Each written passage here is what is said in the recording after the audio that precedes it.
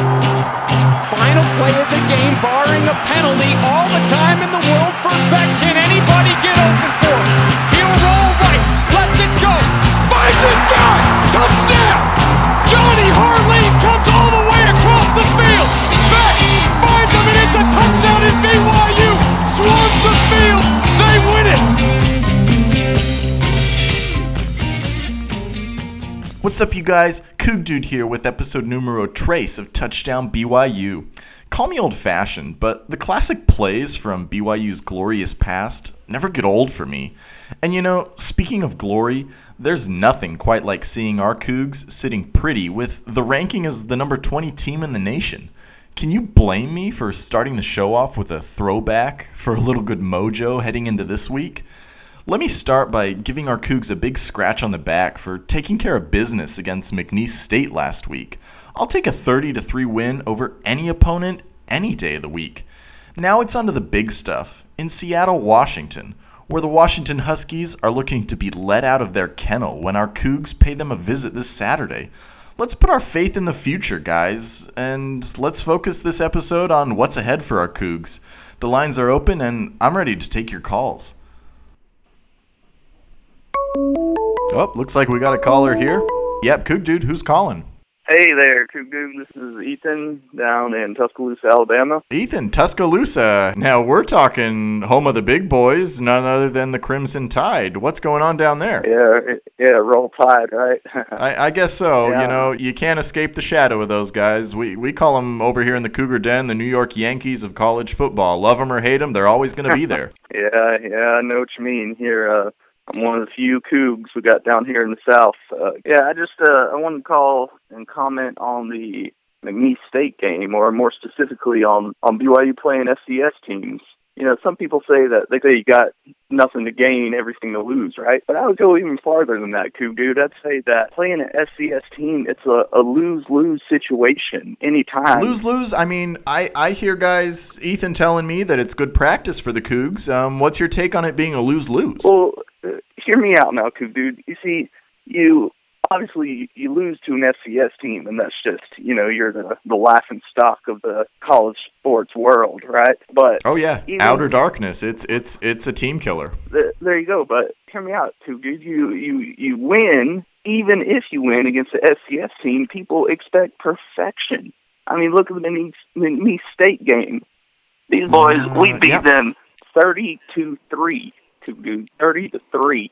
And people it was as a Southern man would call it, a good old-fashioned whooping. There we go.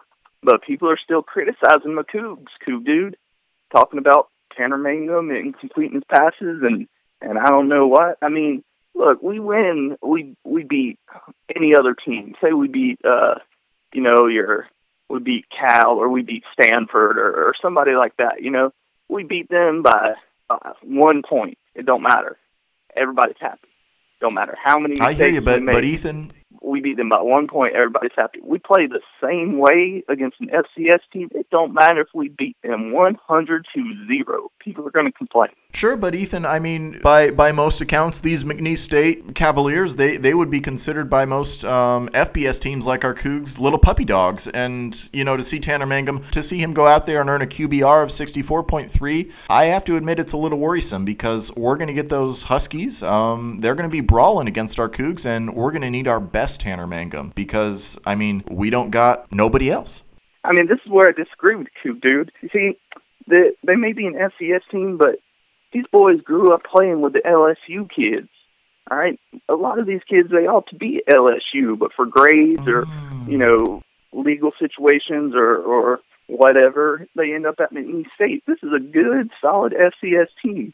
These are boys who, they've grown up around SEC football. I hear you. You know, as John Fogerty said, born on the bayou. It breeds tough boys, and it breeds strong jaws in them gators down there. And Ethan, I don't say this to many of our listeners, but I completely agree with you in the sense that the Cougs getting a win over McNeese State, it will never be enough for certain people, but for a true blue fan like myself, and I take it from a true blue fan like yourself as well, it was a definite win for our Cougs, and I think they can go in there to Husky Stadium this weekend with their heads hanging high. Oh, yes, sir. Before I let you go, Ethan, being there in Tuscaloosa, you're familiar with championship teams. I'm sure you've even seen your share of championship parades with how often they go on down there. Do you ever see our BYU Cougs Yep. achieving the excellence that the Crimson Oh, Tide yeah. have achieved? You know, I'll say this to you, Coug Dude. Well, I myself have never wrestled a gator like some of the McNeese State boys. I've thought about it. And when you're wrestling a gator, in my head, I'm Yep, looking into his and eyes and I'm thinking two things: kill or be killed. That's what BYU was thinking the other day when we played McNeese State, and we killed. I like that phrase, and I have to say this Saturday, let the killing continue. Ethan, thanks a lot for calling. Yes, sir, and we will be there. And that to answer your question, we will be there one day. Maybe not the next couple of years, but Kalani Shiitake, I mean, I like what he's doing with this program. Hiring Jeff Grimes, that's the best decision he has made. I agree. I think the Coug program someday will be that shining city on a hill. Ethan, you take care. All right, Coug Dude. Yep, see ya. All right, we're back open to your guys' calls, so fire away. Oh, here we go. Yep, Coug Dude, who's calling? Hello, this is Robert. Robert, where are you calling from? I'm currently residing in Artesia, New Mexico. Artesia. Hey, Robert, your car break down or you call Artesia home? No, currently it's home for my wife and I and our two little dogs. Very nice, very nice. Well, Rob, what's on your mind? Look, Kudu, there's something on my mind that I've been thinking about this for the past year. I'm a BYU fanatic. Uh-huh. I have been following the team for over 3 decades. I'm a lifelong fan, over 30 years, and there is something that I just cannot get out of my mind. I've seen it all. I've seen the glory days. I've seen the struggles. I've seen them move from conferences all the way to the independence that they're in right now. Yep. But last year they made a decision that just gets my goat. Well, Rob, safe space here. Lay it on me.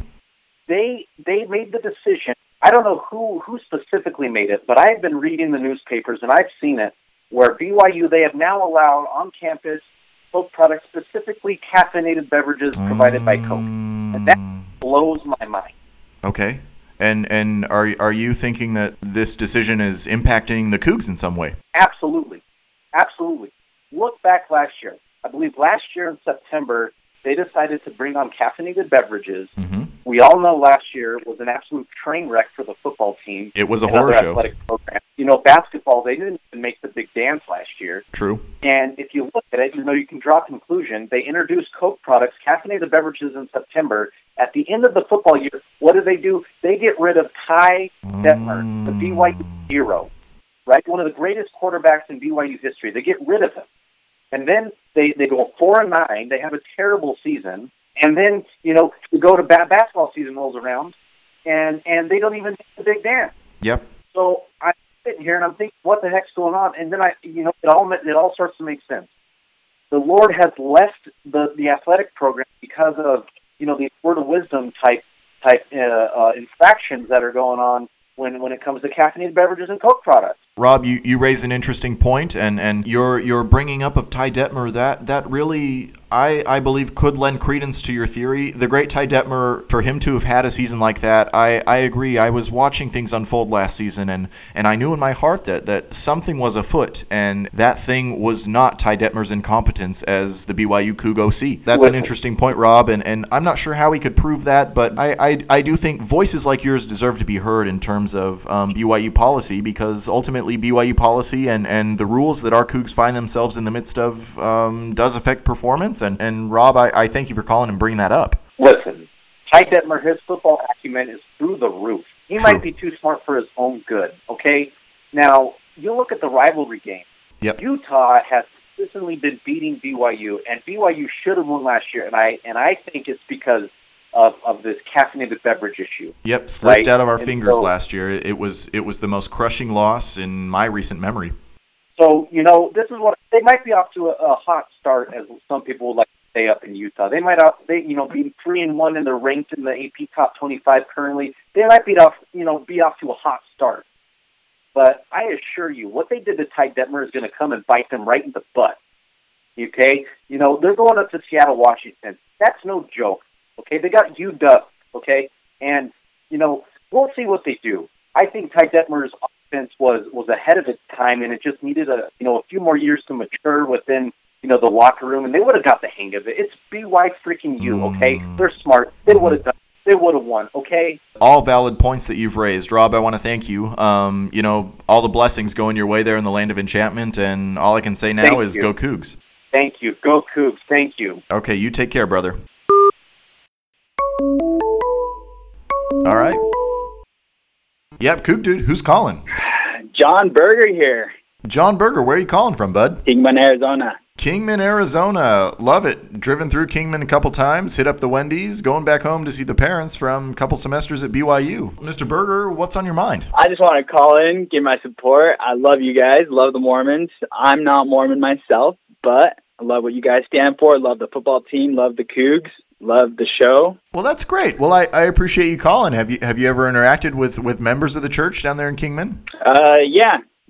Got several neighbors trying to scraggle me up, take me down to the ward building.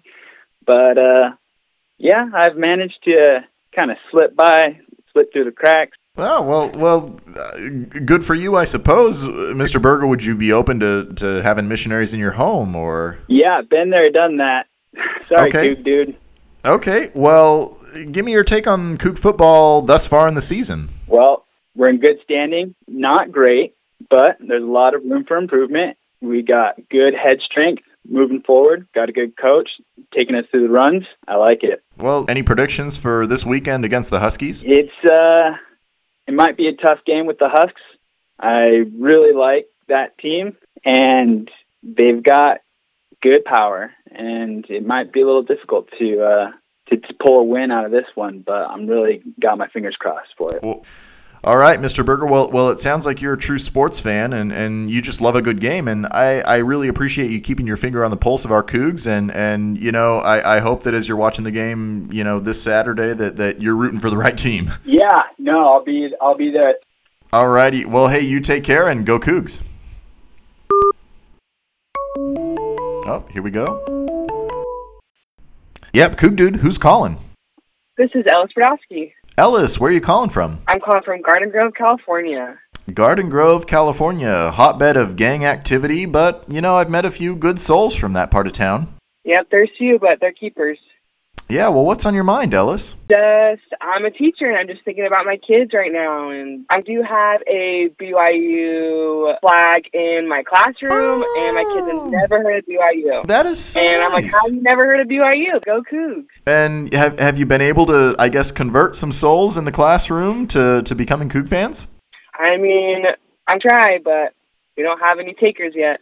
Well, what are your thoughts for the big game coming up against Washington? We haven't had a big game this big in a long time. I know, and you know what? I said, screw it. I'm gonna show that game in class. I'm gonna really give my kids a real education for once. Wow! So you gonna record it and then play it back for all the kids? Yep, I'm gonna record it on a good old DVR. Wow, that's so nice. And I mean, I guess the question is, if the Cougs don't come out on top, are you still gonna show the kids? I am, because I think it's a learning experience that even though they're the greatest team out there, that even the greatest team, has falls and stumbles. That's so nice. Well, Ellis, I appreciate you calling, and any final words for our listeners out there? God bless Cougs. Thank you, and God bless you, Ellis. Thanks again for calling. Go Cougs. Go Cougs. Man, I just love that. Suffer the little ones, and forbid them not that they may come unto our Cougs. Listen, fans, it's been a great episode, and I thank you again for tuning in. It's a big game this week. Number 10 Washington Huskies. I hope the next time I talk to you guys, our Cougs are 4-1. This is the Coug Dude from the Coug Den, over and out.